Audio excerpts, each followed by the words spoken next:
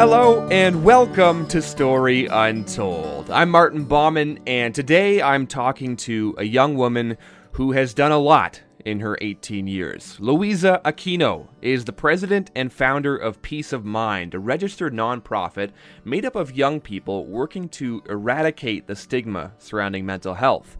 It started for her when she lost her best friend to suicide at the age of 15. Since then, she's become a public speaker and brought other young people to share their stories. And what started in Winnipeg with a group of teens has made its way to Toronto and now taken her around the world. Here's her story. You are an 11-time award-winning mental health advocate. Do you want to maybe share with other people going forward after taking all the awards? It's been like a really wild ride. I think that it's been filled with a lot of opportunity, and I've gotten to meet a bunch of amazing people. I've gotten a lot of, exposure to the world and just meeting different types of people. And having these awards, of course, is just like a bonus on top of everything that I get from what I do and just being able to help other people. You've been involved in social activism since an earlier age, like the age of 9. What were you doing back then? When I was 9 years old, I was in 5th grade, and I saw on the TV that there was a typhoon that struck the Philippines, and it was called Typhoon Ondoy. And that's where I was born. I was born in Manila. And I remember that my mom told me that morning, look at what's happening where you're from. This is where you should have been, where you could have been. And this is the injustices, and these are the different things they struggle with, like something as simple as walking to school in a flood, or girls don't really have as much of a right to education as men do, and just simple things like that, where I would complain about having to walk to school in like perfect plus 25 weather for 10 minutes, as opposed to like these people who are walking 2 hours a day to go to school. And so I asked my mom, what are you doing about it to help these people? Because you're telling me that, oh, you should be thankful, but I want to know, what can I do? And so she told me, well, at my office, we're having a fundraiser, and the same thing, basically saying we want to help and give back. So I said, okay, so can I do that too? And I guess at first, like, she thought I was not serious about it because I was only 9 years old. Right. And it was my first week at my new middle school. And I went to my principal's office and I said, hey, like, this is what's going on. Can I do something about it? And so along with my 2 siblings, I have an older brother and an older sister, we raised money and we donated it to the Philippines. So we had bake sales, and we had sold root beer floats. We collected non-perishable food items, clothing, toiletries, and we sent it off to the Philippines. That's pretty cool. Yeah, thank you. And so I think we got about $600. And when you're in 5th grade and you're 9 years old, that's a lot of money. Sure, yeah. It's a lot of money. And so just doing that made me feel a way that I've never felt before. And it kind of showed me that giving back to other people is something that I really enjoy doing, no matter how much work it is. So you mentioned already, you were born in Manila, but came to Winnipeg shortly thereafter. Give me sort of the timeline of your story, where it begins and where it's taken you. So basically, I was born in Manila. I was born in 1999, and I was 9 months old when I moved to Winnipeg. And when we moved to Winnipeg, we lived with family members. So we lived in a house as well, but with another family. And then we moved into a 1-bedroom apartment, which was me, my mom, my dad, my brother, and my sister. So, like, as you can imagine, a 1-bedroom apartment for 5 people isn't a pretty picture, especially when you're trying to grow up with 2 other siblings and you're the youngest. Yeah. Oh, well, how long did you stay in that 1-bedroom apartment? We didn't move to a house until I was 5 years old. Okay, yeah. So you would have some memories of that then. Yeah, yes, 100%, yes. And I just remember, like, being young, and we lived in a not so safe neighborhood as opposed to where I live now. And I just think about how far life has come from that moment on. And my story doesn't just start with me, it starts with my parents, and it starts with my parents coming from a place in Manila that only had a bedroom, and they had to share it between their families and other families. And that's where my story starts. My story starts with the struggle that my parents went through. And it starts with just knowing that they came from a place of basically poverty and finding their way to put 3 of their kids through university. And so that's where my story starts. It's just realizing that I come from a lot more than just a wealthy neighborhood in Winnipeg, and that it wasn't always this fortunate to have what I have, and that I come from a lot more than just being able to say like I'm successful in this moment because of myself, but it's also because of there's people in the past and there's people who have had to work hard and make sacrifices, which I think I look back at, and that's what inspires me the most to give back and to do the most to give back to the world, give back to the community, and just keep inspiring other people. Sure. So it comes from your parents. It starts Yeah, starts before you. What 100%. what are they like? My parents are the most inspiring people I have in my life. They were raised obviously by two amazing parents as well, my grandparents as well. Hmm. But my parents is where it all starts because they're just amazing people. They have pushed me and told me that as long as you want something and you want it bad enough, you will always get it.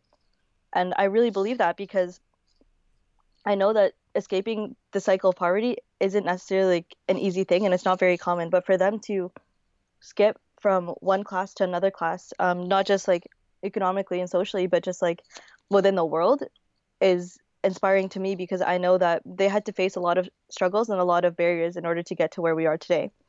And Mm. so they're very giving, they're very supportive. And of course, like you never see eye to eye with your parents all the time, but they always remind me and my siblings like you need to remember where you came from and to just keep your feet on the ground because no matter where you get in this world, like you're only who you are because of where you came from. Mm. And I Mm. think that's a very important message is to remind yourself that nobody starts at the top of the mountain. Nobody skips the whole climb. No one just lands there. You have to always remember that you had to work to where you were before and that there are people still that want to work to the heights that you're at. And at the end of the day, like you will always have room for improvement. You'll always be able to get better. And I think that's something that keeps pushing me as an individual is that I know that even though for an 18-year-old, I've done a lot, but I think that there's always more that I can be doing, there's more that I can be giving back to. You got that early taste at 9 years old of what it was like to do something about a cause that was, important to you. Where did you take it from there? What came next? When I was in grade 7, I went to We Day, and there was a speaker called, his name was Michel Chiquinine, and he shared a story about how he was forced to shoot his best friend. Hmm. And he was doing the vow of silence, which is basically you don't talk for a whole day. And the purpose of that was so that people would understand what it's like to be silenced and what it's like to speak and not be heard. And so, as a girl, as a female, as a student, as somebody who is very entitled and someone who has a lot of opinions, I think that it was really important for me to experience what it's like to not speak and to not be heard. Because we live in this country where you can say whatever you want to say and you can do whatever you want to do. And I realize that not everyone's that lucky to have that freedom of speech. Not everyone is lucky to be able to go to school and have an education, especially young girls. And so in seventh grade, I created a fundraiser for the vow of silence, and I raised about $4,000 in 3 days. And, Wow. and I kind of realized that there's other people who want to step up to the challenge that want to experience this with me. And so with that money, we sent it through Free the Children to build a school in Kenya. And the amazing part was that it was an all-girls school that they got to build. So that was an amazing experience for me when I was in seventh grade. So I was 12 years old. And that was the next step for me. And then after that, it turned into creating a Me to We group at my school. And so that is something that still goes on to this day. And they basically just continue on with initiatives that run through Me to We and We Day. And they continue to build schools and fundraise money for clean water and like access to education and several things like that. And so that was the next step when I passed grade 5. It often happens, and it doesn't always happen this way in life, but it often happens that sometimes it takes really, really sad things happening or tragedies happening in order for good to then come out of that. People come together more strongly after something has happened to shake people or to wake people up. And you had an experience like that, losing a best friend to suicide at the age of 15.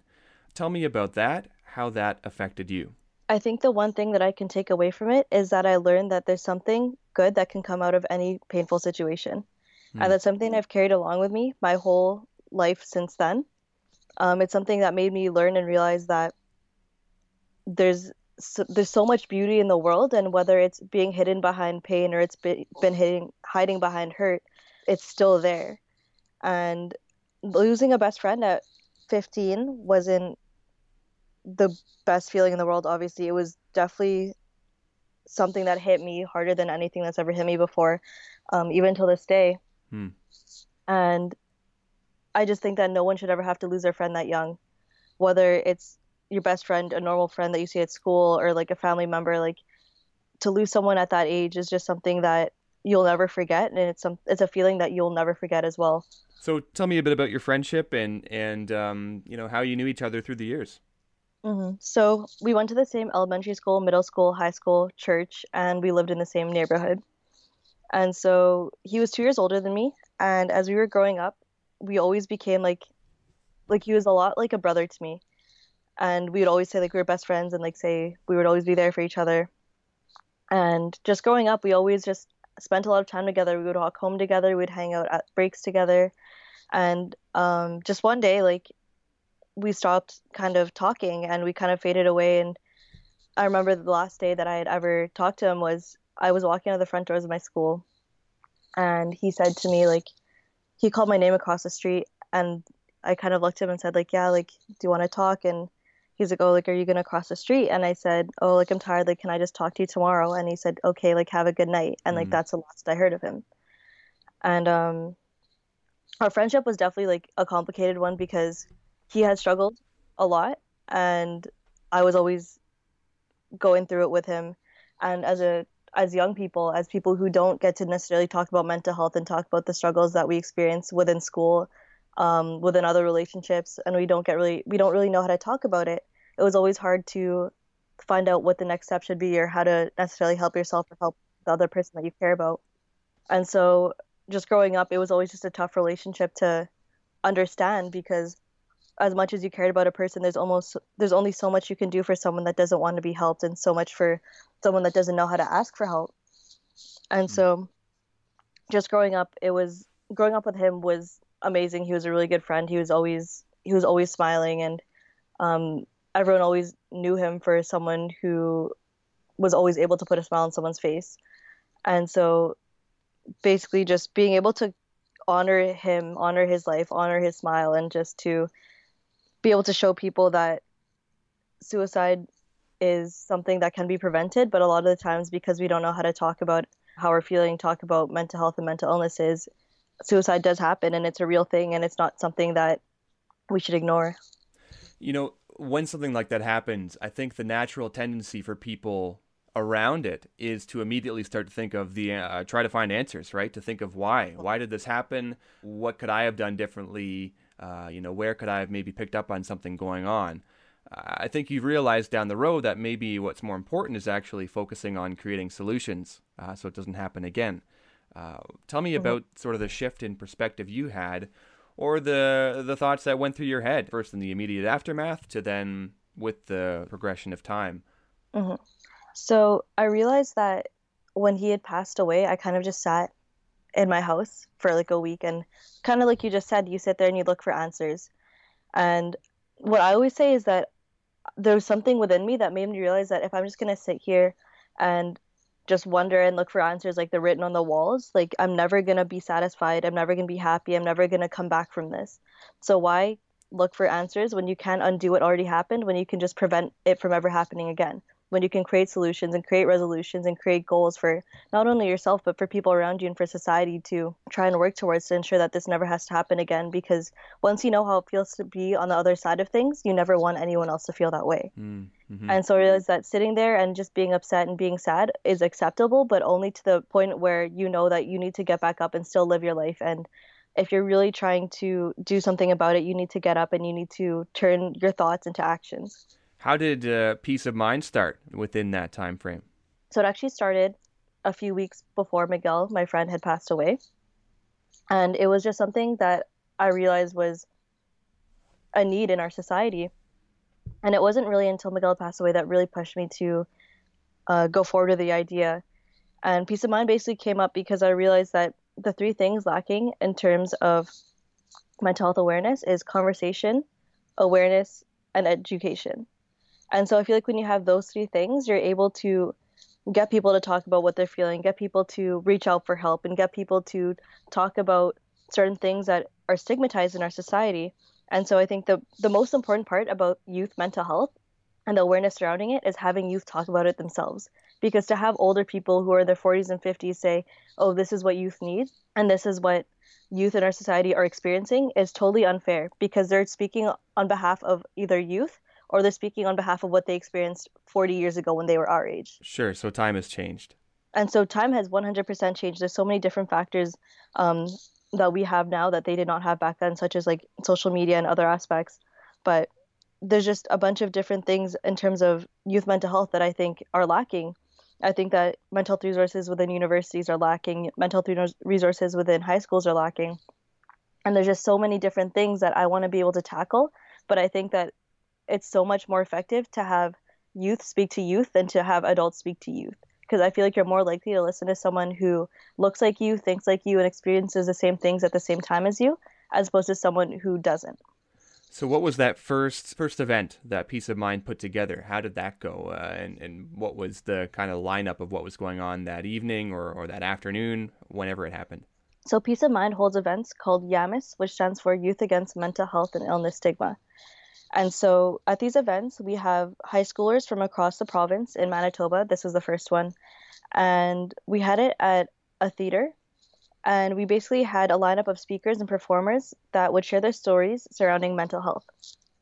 And so we had students that would talk about suicide attempts, students who talked about sexual assault, students who talked about self-harm, students who talked about what it's like to be depressed and have anxiety, students who talked about how it feels to not be able to open up to your families or to anybody.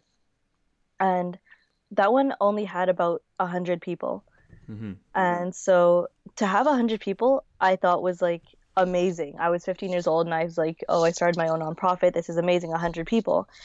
And I realized that there's a lot more people in the world that need to have a safe space like this than 100 people. Sure. Yeah. But that one day was just an eye-opener for me to see that there's people who are willing to share their stories and there's people who want to have the platform to share their stories but don't necessarily know where a safe space is to do so. And so in Yamas, we also have an open floor session where anyone in the audience is able to come up and share their stories and share their experiences, talk about what inspired them throughout the day. And we had a bunch of people come up more than expected to share their stories to the point where we were running out of time. And I just think that shows the power of simple conversation where people are able to talk about their feelings and people are able to get up and just be spontaneous and share that this is how I'm feeling. And they can do that in front of 99 other people. How is your perspective changing during this time? I mean, going from first, maybe talk about how much did you know, or how much were you experiencing of what it is to struggle with mental health before you started to see, I mean, your friend's suicide and sort of a cascade of other suicides in Winnipeg at the time. Mm-hmm. For me, I always realized that mental health was something that no one liked talking about. So when I was growing up, if I ever struggled with anything, what I like to say is that when you're struggling with a question in math, you don't get up in front of the class and like tell your teacher, oh, like I'm struggling. It's really hard for someone to admit that they're struggling because it makes them look weak. And so it's the same thing with their mental health. Like I was never someone that would go and say, I'm struggling with this, or like I'm stressed out, or I feel overwhelmed, or I think I have anxiety, or I'm anxious about this. I was never really the type of person to do that. And I still don't think a lot of people are the type of people that would admit that they need help or that they feel weak at a time. And so my whole thing about struggling when I was growing up was just being able to accept that I can't do things alone. I was always someone who found pride in being able to be independent and being able to do things on my own. Right. And when I wasn't able to do so, I think it kind of messed me up and made me think like, kind of just hesitate to do things and just second guess myself. Right. So as this is going on, you start Peace of Mind, you start hearing other people sharing stories of what they're going through. What's going through your head hearing all these people? What are you learning about mental health at the time and about what has become such a passion of yours? I learned that it's always the people who you never expect. I think that's the one thing that I learned. The people who struggle the most will always be the ones that you didn't expect them to be. So the ones you Uh, think are have it all together, so to speak, are the ones yes, who 100%. are the Yes. most successful or whatever you would deem as being. Hmm. Yeah. Yes. And not to say that there's other people who don't have it all together, aren't struggling as well, but like I was always surprised the most by people who always seemed like they had it together. And that's the one thing that taught me, was that you can never be too sure of who's struggling and who's not, and you can never judge a book by its cover. And I know growing up, like we all look at each other and say like, oh, this person has it together, this person's like doing this, or this person's doing this with their lives, and this person's being successful, this person's not. And it doesn't really mean anything at the end of the day, because there's so much a smile can hide.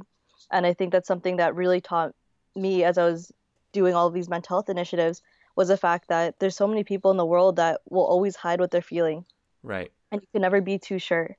And just knowing that there's other people that look like me, that are the same age as me, that have the same interests as me, just knowing that they're struggling as well, it makes me feel like I'm not crazy, like I'm not alone. Like there's people in this world that I can relate to and they can relate to me.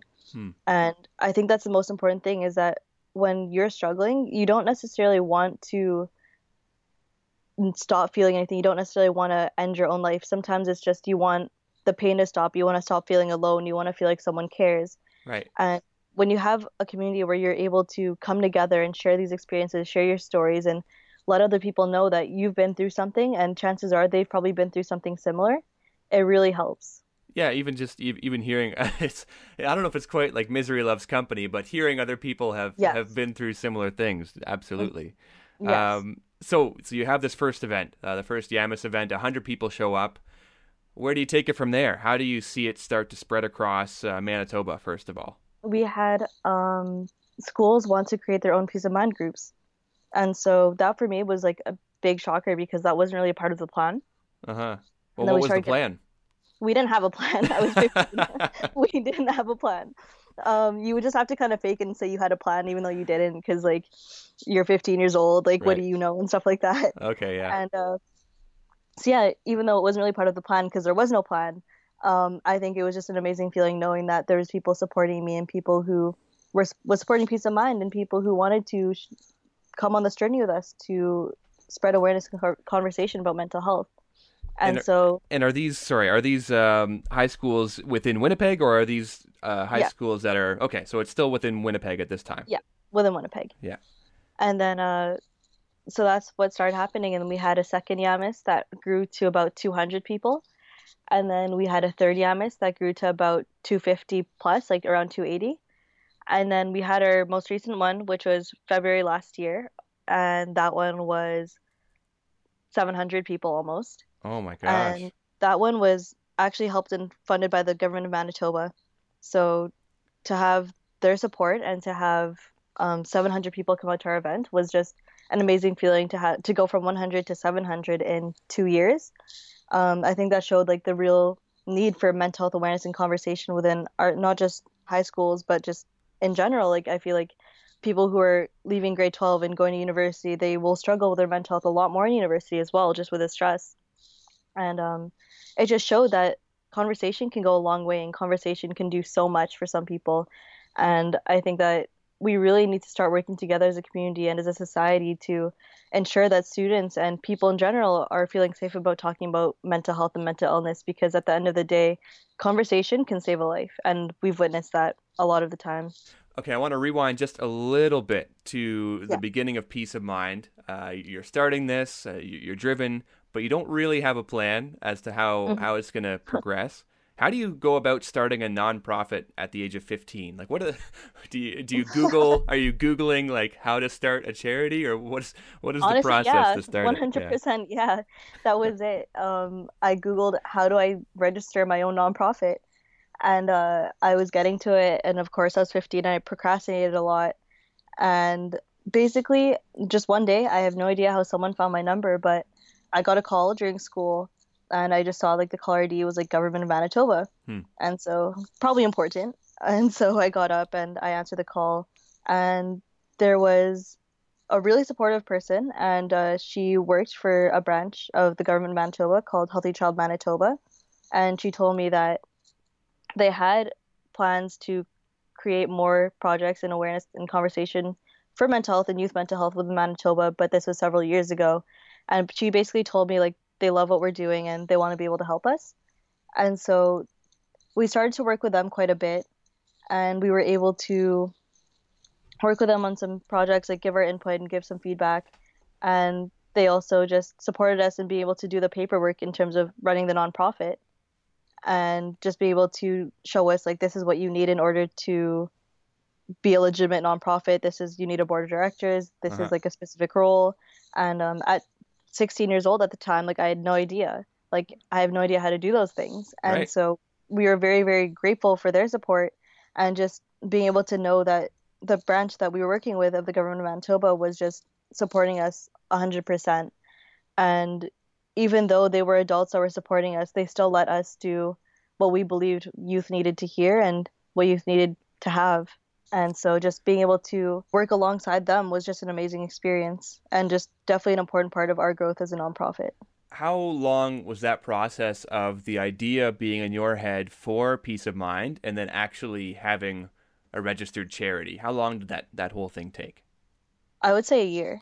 A year. Um, Yeah. it's pretty weird to think like I was 14 thinking about doing that, or 15 almost. And Mhm. so yeah, I just remember sitting in bed one day thinking like I really want to do something about this. And I think the thing about when I was younger was I'm not too sure how people react, because I'm not doing something that normal people necessarily do, quote unquote normal. But just I wasn't doing something that was common amongst my friends, that was common amongst middle schoolers and high schoolers. And so it was a lot of it was just fear of what other people would say and what other people would think. And so that idea to actually like put actions behind it and to turn that vision into something more was just, it was a long process to get up off the ground, simply because you never really know what people are going to say. And in this world, people always have a lot of things to say.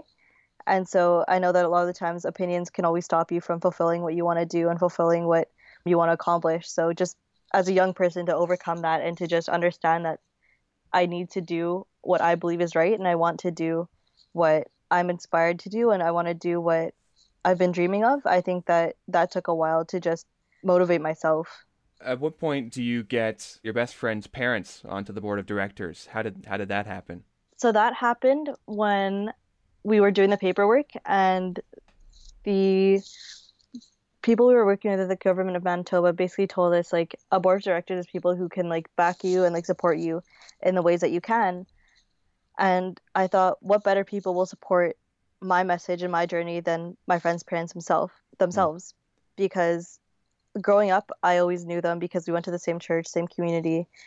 And I remember the day after he had passed away, I went to their house to look through pictures and flip through pictures of my friend. And so, kind of just remembering that they will always be the people that will love him more than anyone else in this world. As much as I loved him, I know that no one else will love them as much as he did. And I know that I'm doing this, and Peace of Mind was only created because I was so inspired by just knowing that people out there want to make a difference, and knowing that there's people that are willing to join me in my journey to create awareness and conversation starting mental health. But most importantly, I was 100% pushed by Miguel, and just knowing how much that he made and contributed to my life, and knowing that even though he's not here doesn't mean that his name has to die or his legacy has to die or his smile has to die, because there's a lot more to him than just letting that go simply because he's not here anymore.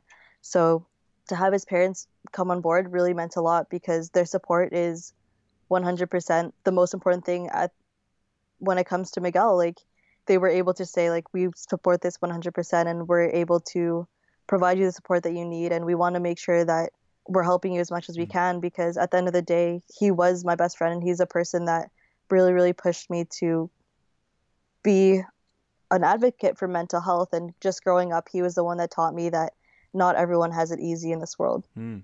Sure. And that's important, right? To have, I mean, Miguel's parents on board, because the nature of something like suicide, I mean, some people, yes, absolutely, would be on board if by losing a loved one, they say, yeah, go ahead, this needs to be talked Mhm. about. And other people might be the opposite. They might not want those things talked about. You Mhm. might be wondering, okay, am I intruding on sharing their story? Is it my story to share? So it must be nice to have them involved.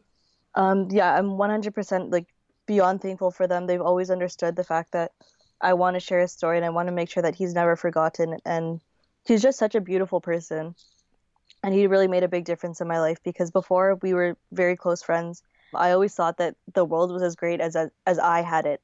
And I always thought that like no one else was going through anything simply because they would smile. And he really taught me that there's so much more to a person than how they look and how they act sometimes. And he really made me into the person I am today because he showed me a lot of different sides to the world. And he showed me that you really never know what someone's going through. And so without him and without his family's support, like peace of mind would not be possible. Hmm. Now, was he showing you that while he was still around, or is that, Yes. in Yes. yeah, Yeah, 100%. Like as we were growing up, we always talked about how our lives are different and how our friendship and everything was just like no one really knew we were friends, simply because we were very, very opposite. And so, just being able to realize that there's different people in this world and there's different kinds of people in this world, is something that's very important to me to realize that not everyone is the same and being able to interact with different people who are like you and have aren't like you and are like you and have common things and differences. I just think it's important to be able to socialize and interact with all these people, and that's something he really taught me. so as peace of mind grows and you're putting yourself out there and really being a force for this cause for mental health, you're doing interviews, you become a face and a focal point for people to then recognize you and want to share their stories with you. And as great as it is that that happens, that people are sharing their stories, that can also be hard for any one person to take on, to be that ear for all kinds of people. Hmm. How have you handled that role in now realizing that being somebody that is seen as, okay, mental health advocate, you kind of become a magnet for people to share their stories with you? I've actually never been asked that question before, but like I always had the answer. So like I'm glad someone finally asked that question, because I always think about that, and I realized that before I was even known as a mental health advocate, there was something about me that made people always tell me about their lives. Hmm. And I kind of I go to the University of Toronto right now, and before I met anybody and got to know them, and before anyone got to know me and what I do, I had about like 5 or 6 people come and tell me their life stories when they had no idea who I was or what I do. Hmm. And so I don't know if it has to do with the fact that I'm a mental health advocate. I know it definitely adds on top of it, but to have people share their stories to me, it does. I feel like it's a blessing and a curse that people are able to open up to me. Sure. I think it's a blessing because I want to be able to help these people and I want to be able to give people my feedback and give them my advice and give them my opinions and let them know that people out there care about you.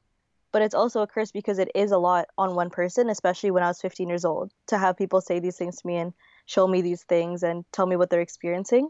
That was a lot to handle. Right. Yeah. But I think the one thing that I always kept in mind was I know that at the end of the day, there's nothing in this world that I won't be able to overcome as long as I believe that I can do it. And I know that at the end of the day, it feels really good knowing that I can give back to these people and just being able to talk to these people and be friends with these people and give them insight on what I've experienced and let them know that they're not the only ones going through these things. And sometimes it's not always just a 10-minute conversation or an hour long conversation. Sometimes it's just a text, or Sure. sometimes it's a link to like something positive, or sometimes it's like sometimes it will be an hour long conversation. But at the end of the day, like I know how it feels to be on the other side, and I know how it feels to be on the side that they're on. And I think the most important part is that you're trying to create a community and a society where you have compassion and you have empathy and you're able to put yourself in other people's position. And I think that that's something that I want to be able to practice what I preach. I want to be able to show people that there is people out there that do care. And I think as a young person, I never really saw it as a job or a chore. I always saw it as something that will help me learn more about people, will help me grow as a person, and also help other people as well. Because at the end of the day, like I feel like when you're able to share and talk to a person and have a conversation about mental health, they'll feel comfortable with it and they'll be able to have that conversation with other people. And it's kind of going to be a chain reaction where you're able to have people talk to other people who talk to other people. And I just think that the most important part about mental health awareness is having to have that conversation. So to have people want to have that conversation with me when I barely know them is definitely something that I'm truly thankful for, that people are able to trust me. But yeah, long story short, it does get hard to hear these stories because it does remind me of Miguel and it does remind me of certain Mm. things in my life. But that's a part of the job, I guess. Like everything's pretty bittersweet. Yeah, yeah. It's I guess it's the added responsibility or the weight that can come with that, and that happens to anybody. I think Hmm. when you're brought into somebody else's story, Hmm. but it is an honor. It is. It really is. I know in my own experience how beneficial it has been to talk and to be able to speak and share my story with people, and I felt that to be a really great experience, and it feels really good.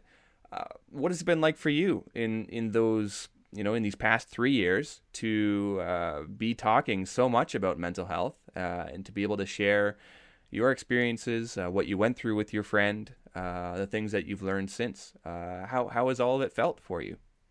It's been really, really overwhelming, if I'm being honest. Mm, Being a 15, 16, 17, 18-year-old in high school, university, trying to do school, keep up with running a nonprofit, trying to keep up with hosting events, fundraisers, doing all these things. Like, of course, I have an amazing group of people that I'm working with in Peace of Mind. They're amazing.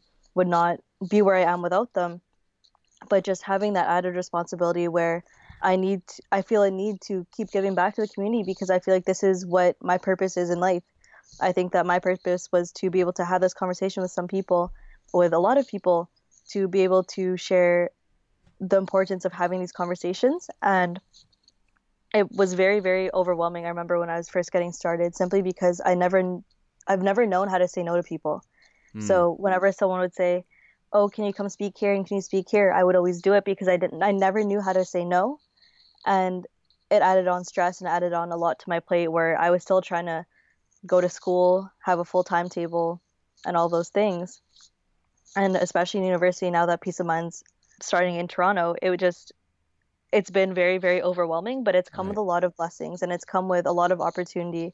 And it's come with a lot of new experiences and new opportunities where I'm able to test the waters and test who I am as a person and test myself as a leader and as a mental health advocate, to put myself in different situations and to see how I handle things. I think that it's an important part of growth to struggle. I think struggle is a huge part about growth. It's being able to see how you can go over these obstacles. And yeah, it's just an overwhelming experience, but being able to have this at such a young age and being able to experience different things and to do these interviews, to talk to young people, to talk to older people, to do TV interviews and all these media interviews is just, it's been such a wild ride, but I'm thankful that I'm able to have this opportunity.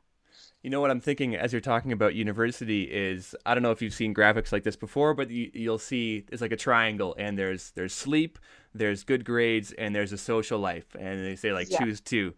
I don't know how Yeah. you fit running a nonprofit into there and speaking and all of those like I barely do. it's I an barely impossible do. task. How have you learned to say no? Have you gotten better at setting some boundaries for yourself?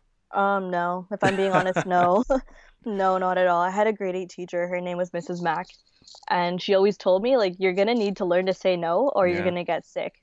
And yeah. I got sick. That year I got sick, very, very sick. And to this day I still find myself needing to stay in for a week straight to catch up on sleep, to catch up on just taking care of myself because I'm unable to say no to people. And I'm working on it. I think I'm working on it. Uh-huh. I really should be working on it. And just I know that it's kind of ironic that I'm not really taking care of myself when I'm the one saying mental health is important. Make sure to take care of yourself. And yet here I am not being able to say no to people, losing sleep over it. And there's just a lot of things that I still need to work on as a person. But yeah, saying no definitely is not an easy thing for me, especially because I know if I'm able to do it and I'm more than capable of doing it, then I don't see why I shouldn't. Right. Even if that means like losing like 3, 4 hours of sleep. I've always felt the need to give back if I could. Yeah. Well, I think that just makes you more human. If you are saying something and then not always being able to live up to what you preach, I think that just makes you like the rest of us, if anything. Who who do you go to? Who is your person that you turn to, or your support group that you turn to when you're taking all of this on, and you need to have someone to talk to? I would say my friends and my family. I have like a small circle of best friends, and I have my family, and my family will always be my best friends as well. My family, they've always supported me in everything that I do. They understand that I may be slacking in an area. I may be slacking with being able to call them and call back home once or twice a week, but they understand because they know that I'm busy, and they know that when I talk to them, like they're able to ask me about my day and how everything's going. When I struggle about school or anything, like they're always there to listen. I have a sister who is my best friend. I have my brother who's my best friend, and I have my parents who are just more than supportive. When it comes to school, when it comes to nonprofits, they're always there to offer support in any way they can. And my friends, I have really, really, really good friends that would not give up on me no matter how weird my life became, no matter how weird it became to see me on TV or how weird it became to see me on the front page. It was never, oh, she's too busy for us. They were just always understanding. And to me, like it really showed me the importance of having healthy relationships and friendships in your lives where you're able to lean on them for support. And at the end of the day, you won't be able to do everything yourself, and you're going to need motivation from other people. You're going to need that extra push from people that care about you and that you care about. And I think that that's really important to have that support system. And I'm just beyond thankful for mine. Tell me about the scholarship that you've created, how that idea came about, and how it's come together. So basically, I got the TD scholarship for community leadership when I was in grade 12 going to university. So that was last year. And it's basically a $70,000 scholarship to go to any university you want in Canada. And I realized $70,000 is a lot of money. Yeah, you're talking about like $600 being a lot of money before. Now you got 70,000. Yeah. Yeah, now we have 70, and I'm beyond thankful for it. TD is blessed with amazing opportunities, but at the same time, I think that I need to be able to give back to people who are advocating for the same thing as I am. And even though it's something as small as $500, being able to give it to 4 different students in the world just allows me to kind of show the people that giving back is equally as important as receiving. Like I really believe that giving back is something that should be a priority. And so I've always been someone who believes in giving more than receiving. And that's just how my parents always like raised us, like to never expect anything in return. And I always believe in good karma too, where it's like what goes around comes around. And just knowing that I'm able to help other students go to post-secondary, go to finish their education is something that I really, really love, because I believe that education is the most powerful tool in the world. And I think that education is something that's so important that no one can ever take away from you. And so basically I created a scholarship in December. It's when I came up with a plan, and I put it all together. And basically I want to be able to give 2 $500 scholarships to 2 grade 12 students in Canada, 1 $500 scholarship to a student already in post-secondary, and I want to give 1 $500 scholarship to a student in the Philippines who's advocating for mental health.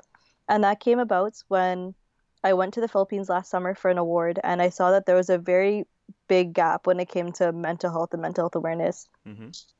And so I realized that $500 in the Philippines actually does a lot. It can get you to 2 to 3 years of university, depending on what university you're in. When you're in Canada, that only gets you like barely 1 class. Right. Yeah. And so being able to support a student in the Philippines like that, because that's where I'm from, and also being able to support other students, even if it's just something as small as paying for 1 class or paying for a few textbooks. I know that going through university can be a struggle, and financially that's a whole different struggle, and it's an even bigger struggle.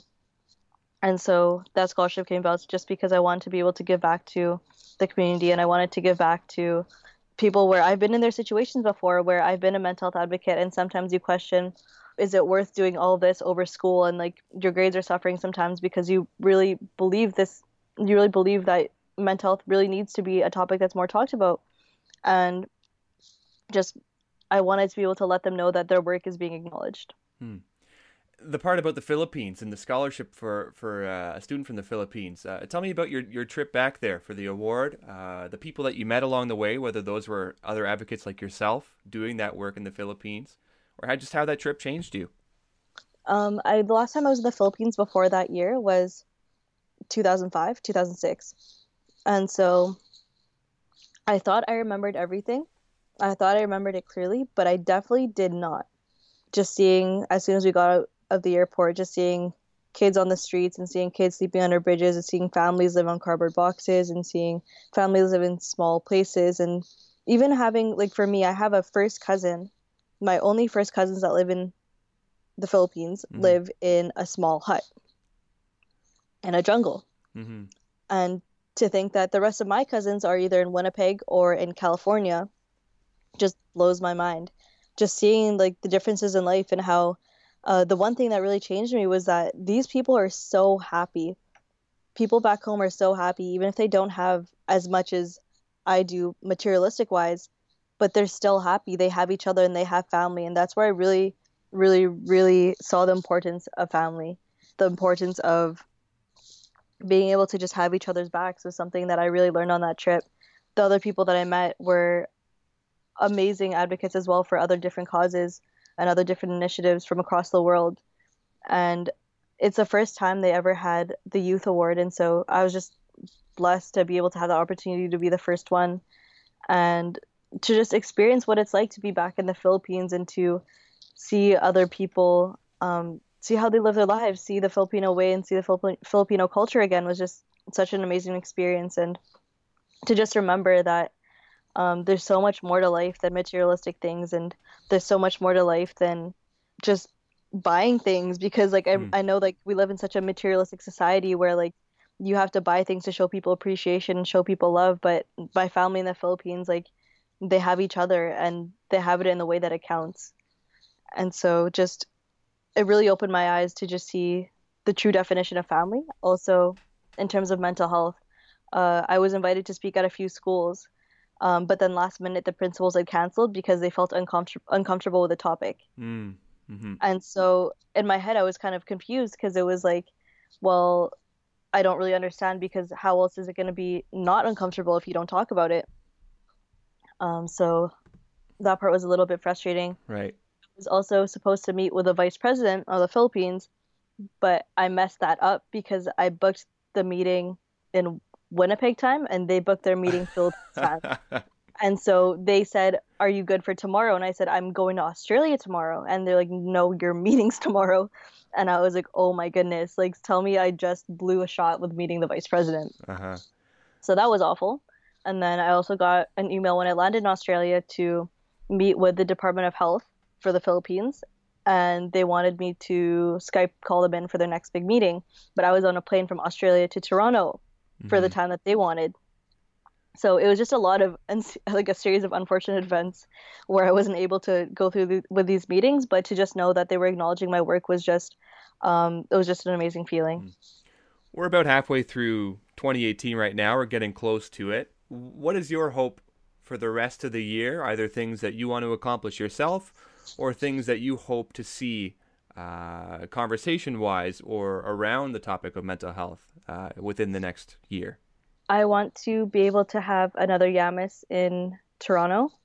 I want to have one in Ottawa as well, is my next step, because I have a Peace of Mind member that moved from Winnipeg to Ottawa for school.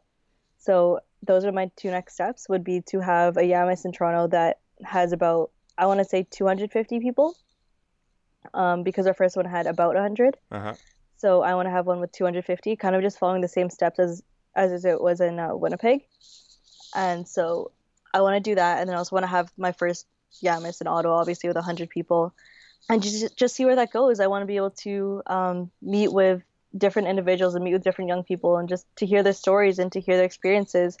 I think that the most important thing that I wanted to come out of my move from Winnipeg to Toronto was meeting new people, meeting people from different kinds of ethnicities, people from different experiences, different backgrounds. And I really want to experience that within this next year, by 2018, by 2019. I want to know double the people that I know now. And I want to be able to really just learn from different people, because I think that a lot of the education that I'm interested in isn't necessarily within school. It's the experiences that people around me can give me, and experiences that other people have. Simply because like I know that at the end of the day, we all graduate with the same piece of paper, but like to have experiences and to actually live your life and to be able to know people and be able to have these networks is just a completely different story for me. And that's my goal, is to just really live my life to the point where I feel like I've done the most in what I can do to become an even better mental health advocate. I didn't hear setting boundaries anywhere on that list. What's going on? I should do that too. But like, if I'm being realistic, it probably won't happen. Because I know that I love what I do and I'm willing to lose sleep over it. I should put taking care of myself on that list, actually. That will be on the list. Mm-hmm. But just, I love what I do, and I feel like I can't stop doing it. And if like losing sleep and like not having to sleep was an option, like I definitely would 100% do it, because I love what I do, and I love the feeling that I get when when I hear that I've helped someone, because I know how it feels to have to lose someone to suicide. That's something you never want anyone else to feel. Maybe we'll finish with this quote, if you could expand on this one. You've said before, it needs to be shown that getting help is the strongest thing that you can do for yourself. Talk a bit more about that. I think that means that at the end of the day, when you ask for help, you're not really only helping yourself, but you're also helping people around you as well. You're helping people see that you are able to put your foot forward and say, like, enough is enough, and I need to be able to ask for help. And even though people think that asking for help is weak, it really isn't, because if you think about how many people ask for help, there's more people that don't ask for help than do ask for help. And so when you're able to show people, like, I have the personal strength and internal strength to admit that I am not okay and that I need help and I feel weak, that makes you mentally strong. And I think that that's something that people really mistaken, is that when people ask for help, they're not weak for it. Right. If anything, they're stronger, because they're able to say, I cannot do this alone. And we all know that's not an easy thing to admit. And so just for people who are struggling with mental health to say, I need help and I need to reach out, and I need to get better, and I want to get this help, I want to get this treatment. I think people need to stop looking at them as weak or dependent.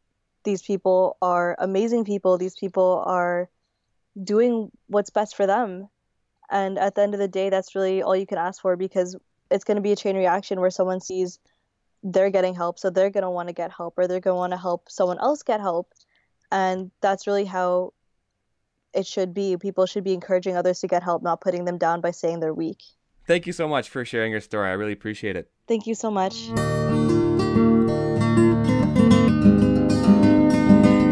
That's it for the show. Thanks for listening, and I hope you liked it. If you enjoyed the show, you can do me a favor and hit subscribe, leave a rating and a review. It helps other people to find the show. Also, pass it along to someone else you think might like it.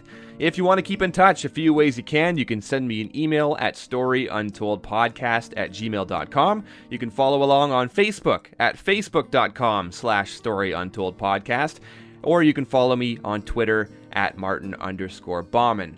Theme music for the show is by Dr. Turtle off the album You I'll Ah. Once again, I'm Martin Bauman, and this was A Story Untold. See you next time.